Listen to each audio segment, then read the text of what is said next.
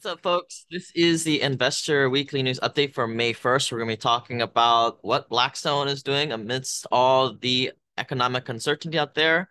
We're talking GDP numbers, and we're also going to be talking a little bit about what you should be doing out there. The first article today that we're going to be going into is from Yahoo Finance, and I don't really like Yahoo Finance or these big mainstream things, but for articles like this, where it's like GDP growth, what did the Fed say, unemployment numbers, they make it easy. They make it really easy for us because they really dumb it down for the average consumer, which is great when you read so many stuff. And for once, you just want to read something at a two grade, second grade level.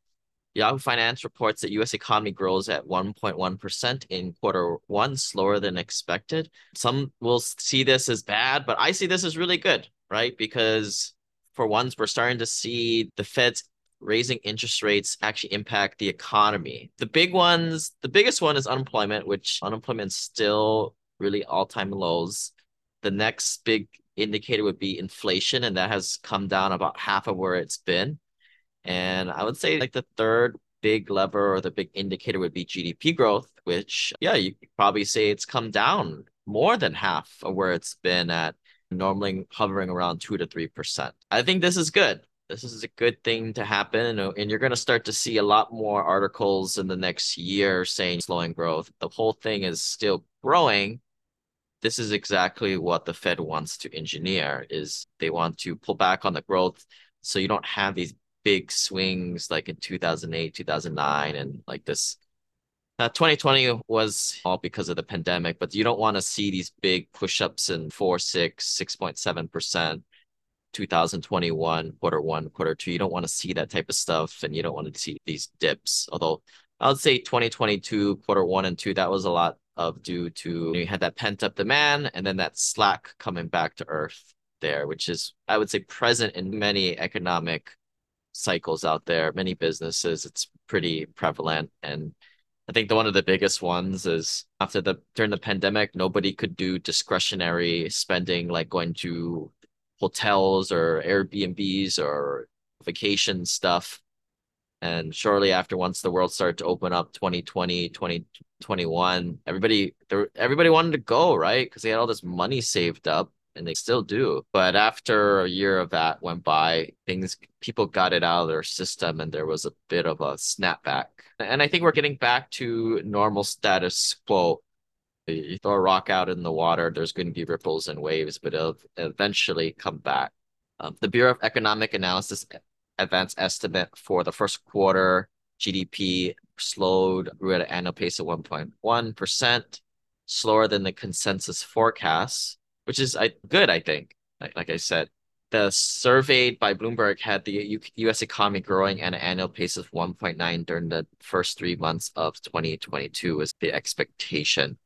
A slowdown in single-family construction also propelled the decline in growth rate. And that's a sad one because the country needs more housing, especially workforce housing, which is why we invest in that stuff.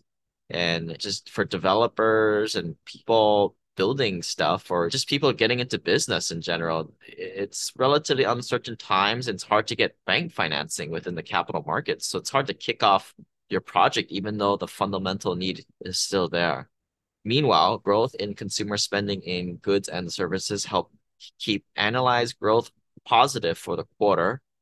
Motor vehicles and parts led goods spending, while healthcare and food services and accommodations led services. Overall, the slowdown in GDP is in line with other recent economic data and weakening consumer confidence about the economy. Most of the growth would come from early part of the first quarter, says U.S. economist Michael Pierce. He's saying the first quarter was likely the high water mark for economic growth, says Oxford Economics. The research team sees the marginal GDP growth in the second quarter, followed by a recession in back half of 2023.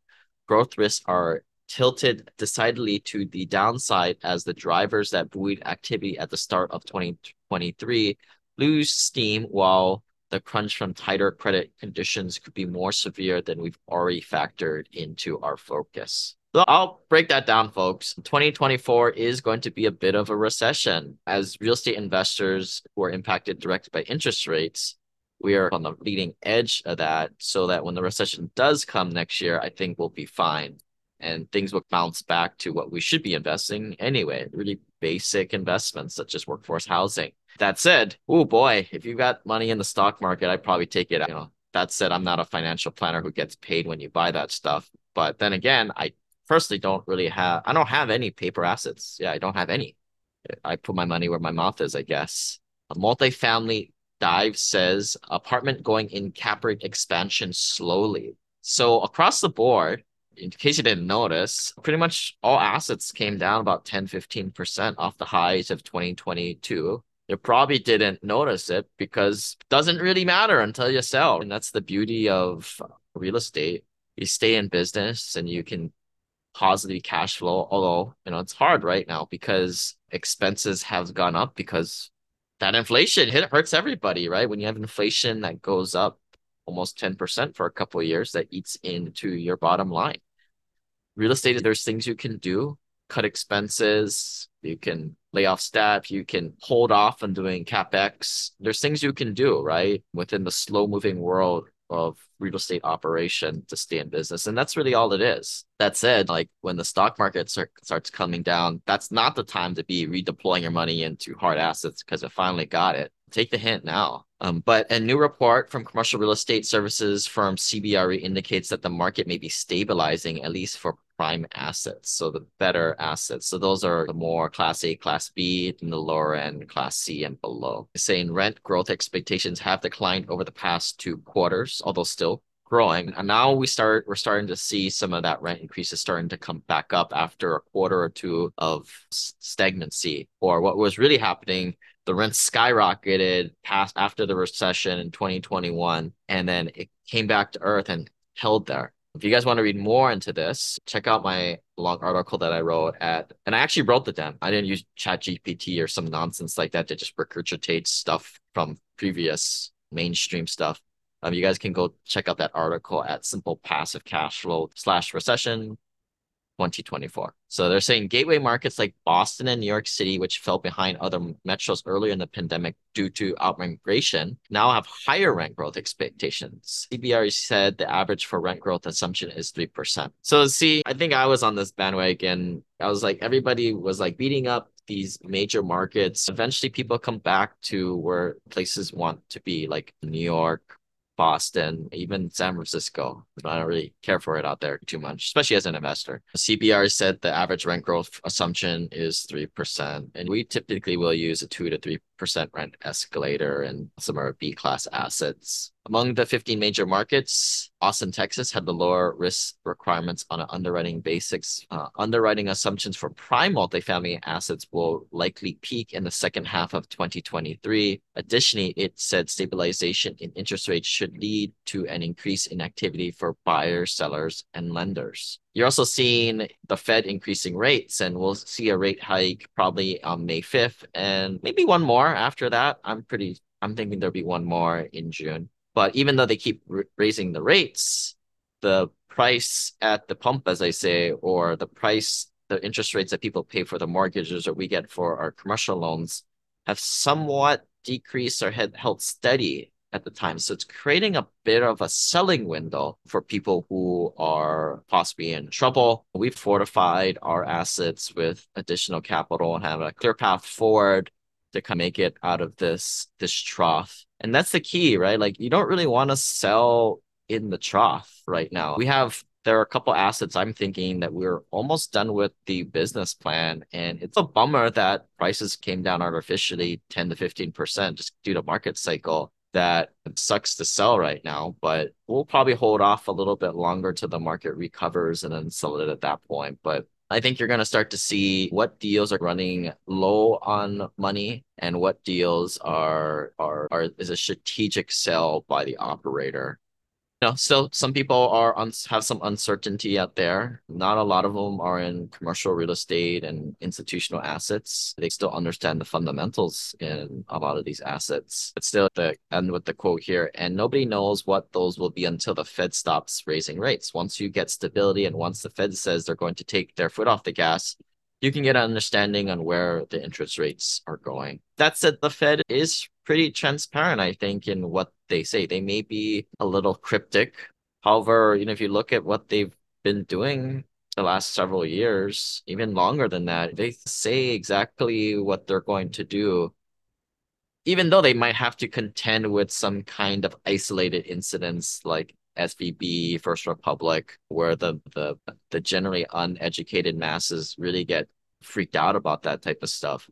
They have to manage that hysteric mindset of the general public of what they personally do, but they still raise amidst that mini panic, they still raise rates through it. If you guys are interested in joining our insider club, getting access to the deals that we're seeing, you can go to simplepassivecashflow.com/club. Just complete the quick little form. The whole thing is we want to know who we are. We're not a group of strangers, especially if you're coming out to our June retreat in San Diego. I believe that's June 23rd to 25th. Would like to see a lot of investors that we haven't met before. One day of education to catch you guys up to where everybody's at. Because I get it. There's a whole bunch of stuff, whole lot of different stuff, I think, than what most people talk about financially. You meet myself, meet some of the other investors, and we'll have you out there. Yeah, it's a full day Saturday, and then Sunday is half a day. The whole point is get you guys out of there Sunday afternoon so you can go home, be with your family that evening, and also so I don't have to buy you guys dinner too. It's a little bit less expensive than the Hawaii retreat, and it's a little bit shorter and abbreviated. So I think we took in some feedback from last events and we're playing around with the format, right? Making it a little bit more accessible. I guess speaking for myself and our team, we really want to get to know you guys better than just a person on the investor list. So if you guys want access to that, go to simplepassivecashflow.com/club. All right, now we're talking about the new Blackstone fund, which really upset me. So Blackstone previously, they came up with this $500 million fund, or no, it was a 500. No, it was a $500 million fund. It was 500 million. And they defaulted on it because the pandemic happened and fundamentals for that portfolio changed, probably their occupancy changed. I believe a lot of it was office space. And so they retraded with the lender because they're Blackstone and they can throw their weight around. They essentially lost money for investors likely on that deal. And as somebody who works with real investors' money and actually puts my neck out there and meets you guys and puts some personal skin in the game, myself too, I get a little disgusted when I see Blackstone defaulting on that and handing back the keys and giving up. And then what do they do the next day or several months later? But they make the next biggest fund, real estate fund ever. And that's what we're talking about in this article. And what are they are investing in? Distressed real estate assets, this exact stuff they defaulted on. The new fund will likely target logistics, rental housing, lab offices, and data center properties. Even though the borrowing conditions remain a challenge, there are still opportunities to obtain capital from projects in the current climate because less debt is available. The interest rates got a little worse. I would say probably a lot worse, but in reality, the interest rates got a slightly worse. But what really got hit is like the loan to values, where previously you could get 70 to 75% loan to value. Nowadays, you're looking at like half to 65%. And that for investors who are looking for equity growth, you're not going to get it without that higher amount of leverage. And that's the market that we're in today. If you're talking to a mortgage lender and he's giving you this runaround on, oh, the rates are the same and I can give you a 5%, 6% rate, because you listen to this podcast and this channel, or if you listen to the YouTube channel, you guys can see all the slides too and read all these articles yourself. That's a cool thing about the video. But you'll know that the mortgage lender is just basically pumping up your origination fee to buy down the rate, but also they might be lowering that loan to value. So you have to bring in much more cash out of pocket, which is not good for if you're a sophisticated investor. They continue to say, as we look forward, we think that it's a well positioned because we're in a world now where supply has already short in our sector and now declining further, and it's probably going to decline even more when what's happening with the regional banks. Our view is that if we continue to deliver performance, then flows will follow, and that really remains our focus today. So Blackstone is going to keep doing what they're doing because the fundamentals are so strong on these real estate assets. Yet they're Blackstones. They can do what they want. If you want to invest with them, fine. You're not going to get the returns that you're looking for because they're an institutional investor on the publicly traded markets where they can essentially conjure up. I think they're raising $30 billion. So that's all lazy retirement money from the open public markets. We thought about going IPO and following down this track and essentially getting unlimited amounts of, I'll say it, dumb investor money from the masses, from the lazy retirement funds. You don't have to really pay your investors anything, but we like the smaller feel. We don't really want to answer to shareholders where the shareholders are looking more for that short term. That's bad about, I think, that shareholder model. Like the shareholders, they want now, they want the quarterly distribution, where that likely is not the best thing for the asset. Right now, we're trying to be conservative because we know what's going to be happening in 2024, and we just want to be holding cash and be in a good position. So when, I guess some people would call it when the tides leave, because the number one thing on real estate, in my opinion, is holding on to the asset. That's the number one goal. And then getting distributions. The big thing is doing the business plan and holding on to the asset, capital preservation. So that the past article alludes to this next article by ALM, multifamily turns to alternative financing in a down market. So what's been happening is, and this started to happen a year, maybe even 2 years ago, where the big lenders, Fannie Mae, Freddie Mac, they pulled back on some of the lending terms as the Fed interest rates started to go up. And then I would say about a year ago, we started to actually see this with some of the small regional banks, community banks, not really closing up shop. Nobody really closed up shop. You can still get loans, but the terms become really undesirable for borrowers. And now it's gotten even worse. And this need for liquidity for people who own these assets, everybody's dealing with this. If you're not, people are probably behind investors' backs, just bringing in outside rescue capital that's just jumping the common equity stack without passive investors knowing, which I think is wrong. But I think technically, the way people write a lot of their PPMs, you can bring in outside investors in that fashion without letting people know. Not something I do, but some people prefer that than letting their investors know or anything other than everything is great.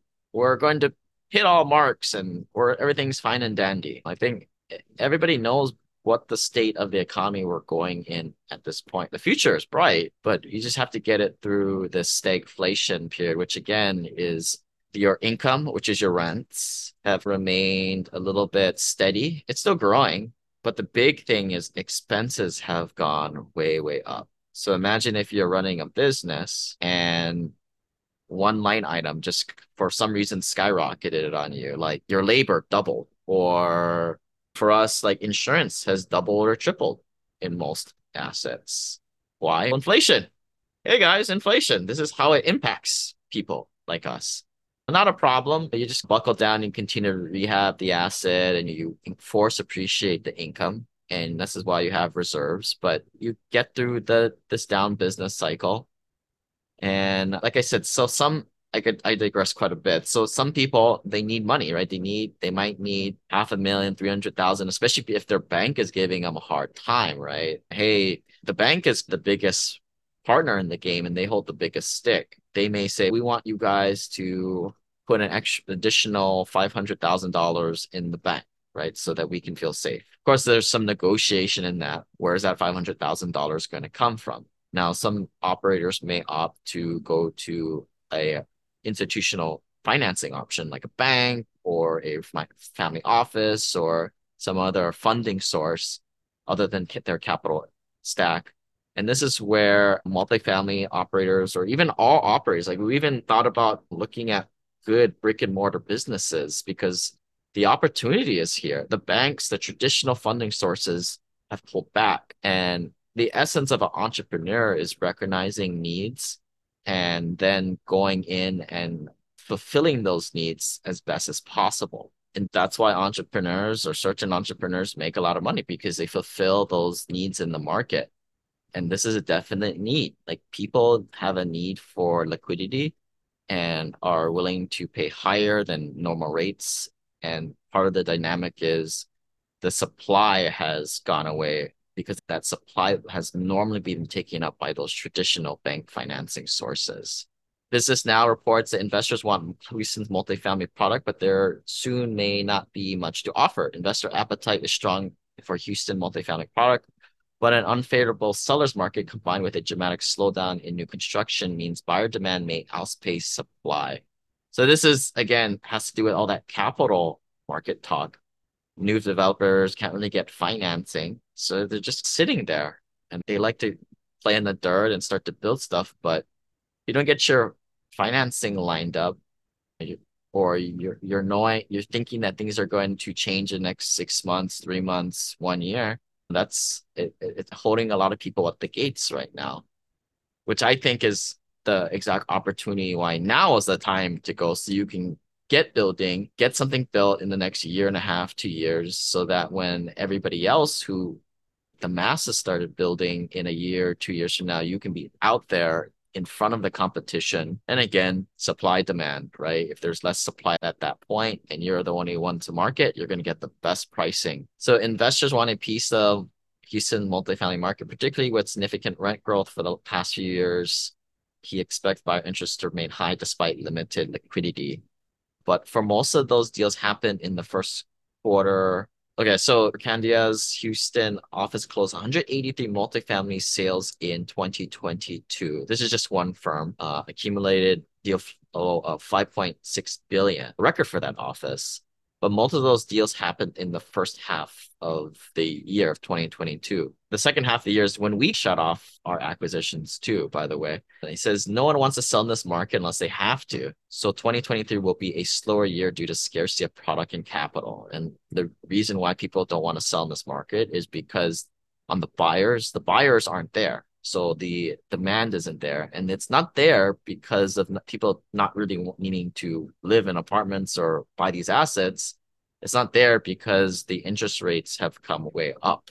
And a lot of people have the expectation that it will eventually go back down within the next year or so. Still, nobody knows. The report said deal flow slowed during the last 2 quarters of the year, but investor appetite for Houston multifamily product shows no signs of retreating. They said they signed over 300 confidential agreements from interested parties for the two garden-style suburban offering in particular. So they had 2 deals they put out there and 300 people signed up to view it. And they end with this quote, with loans and equity sidelines, we adjust to this new interest rate environment. The larger the transaction, the less interest there is. So right now it's a need-based transaction. You would not want to sell anything into this market.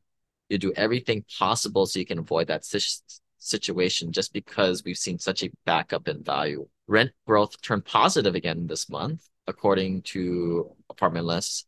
Its national rent index increased by 0.5% over the course of March. Year-over-year rent growth stood at 2.6%, the lowest since April 2021. So Curry said the rent growth in Houston may vary by type of product. So saying the Class A is holding steady or growing while the workforce housing may compress more.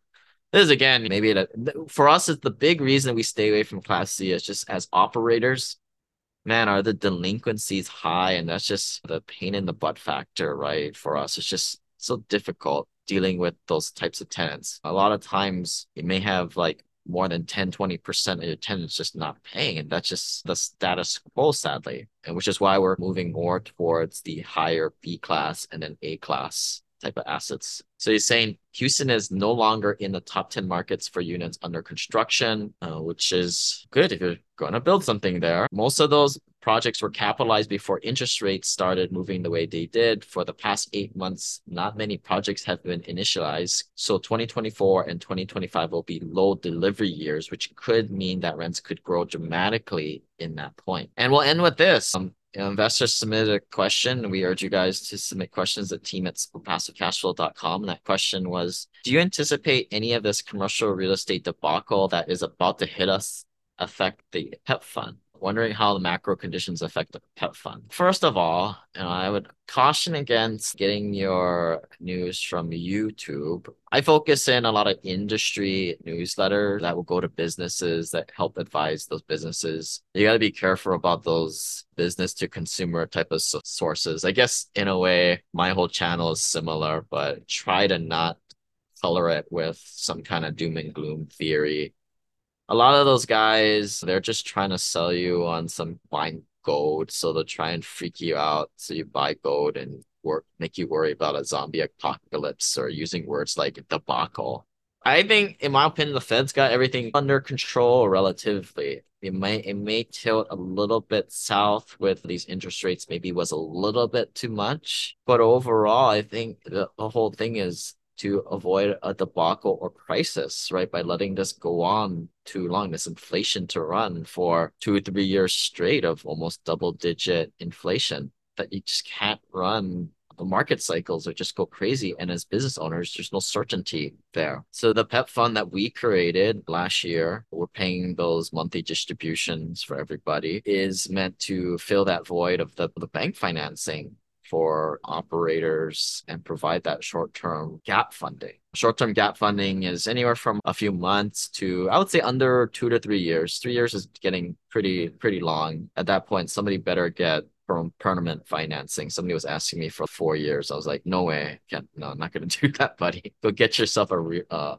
permanent loan from a bank. But there's a big need from that, which is why we created the PEP fund, so we can get better than historical returns on that. And it's also then the preferred equity facet. Something if you didn't realize, back in 2008, when Warren Buffett took out a share of Goldman Sachs, was it Goldman Sachs? I think it was actually. He went in with preferred equity there to hedge himself. And that's exactly what we're doing. I got this idea from a lot of high net worth institutional investors. Why a lot of investors have asked me, like, why do these supposedly high net worth, sophisticated investors go after this pref equity? You don't make as much. The upside's not there. But for them, it's more about certainty, especially in these times, right? There's a time they could go after common equity and get after it. And there's a time and a certain place in your asset allocation mix for preferred equity. You may do both at any one time, right? Like you're saying, some people, they're under $1 million or $2 million net worth. They have to go for more common equity type of returns, and they have to take on a little bit more risk. For people above, and if you have $4 million net worth and you're making 12% on, that's $500,000 of passive income right there. You don't really need equity growth. You're there already. You're at end game. So, therefore, preferred equity is a great option at that point. But yeah, if you're worried about the future, that's exactly, and you have that mental like worry, and that's exactly why you would go into the preferred equity portion of the capital stack, so you can be on top of the common equity should anything happen. I think the worst move would be, and I'm talking to the people under $2 million net worth, is to just sit on cash and do nothing and have inflation beat you up. And at even more, I'm taking a gamble here, but I would say there's a recession next year, folks. Get your money out of the stock market and get into something, a hard asset that's going to weather the storm, and in the right asset class, particularly like workforce housing, where when things get rough, the people in the luxury apartments move to the class B, and then the Bs move to the Cs. But anyway, if you guys are interested in hearing our members only talk for part one, open the kimono, again, you can go to simplepassivecashflow.com/club, sign up there. But yeah, like, I think every situation is a little bit different, and it's not one or the other, high equity growth deals or preferred equity or T-bills. Every situation is different. And as I'm writing in my next book, it depends on where you are in the financial journey. And I'll just be frank, it's where your net worth is. If you're under $1 million net worth, I don't know why you're listening to this channel, right? But if you're about $1 million to $2 million, you need to keep moving. You got to go after equity. You can't really just sit on cash. If you've got $3-4 million plus, then yeah, maybe you could to some extent. But let's get to know each other, or have a quick Zoom call. If you guys haven't done that yet, it's a complimentary call for people who are new to the investor group. But yeah, thanks for listening, folks, and we will see you guys next week. Hopefully, we'll see probably on May 5th, if all you guys are still here after Cinco de Mayo. We'll talk about the Fed announcing the next interest rates. My guess would probably be a quarter point on this time. Bye.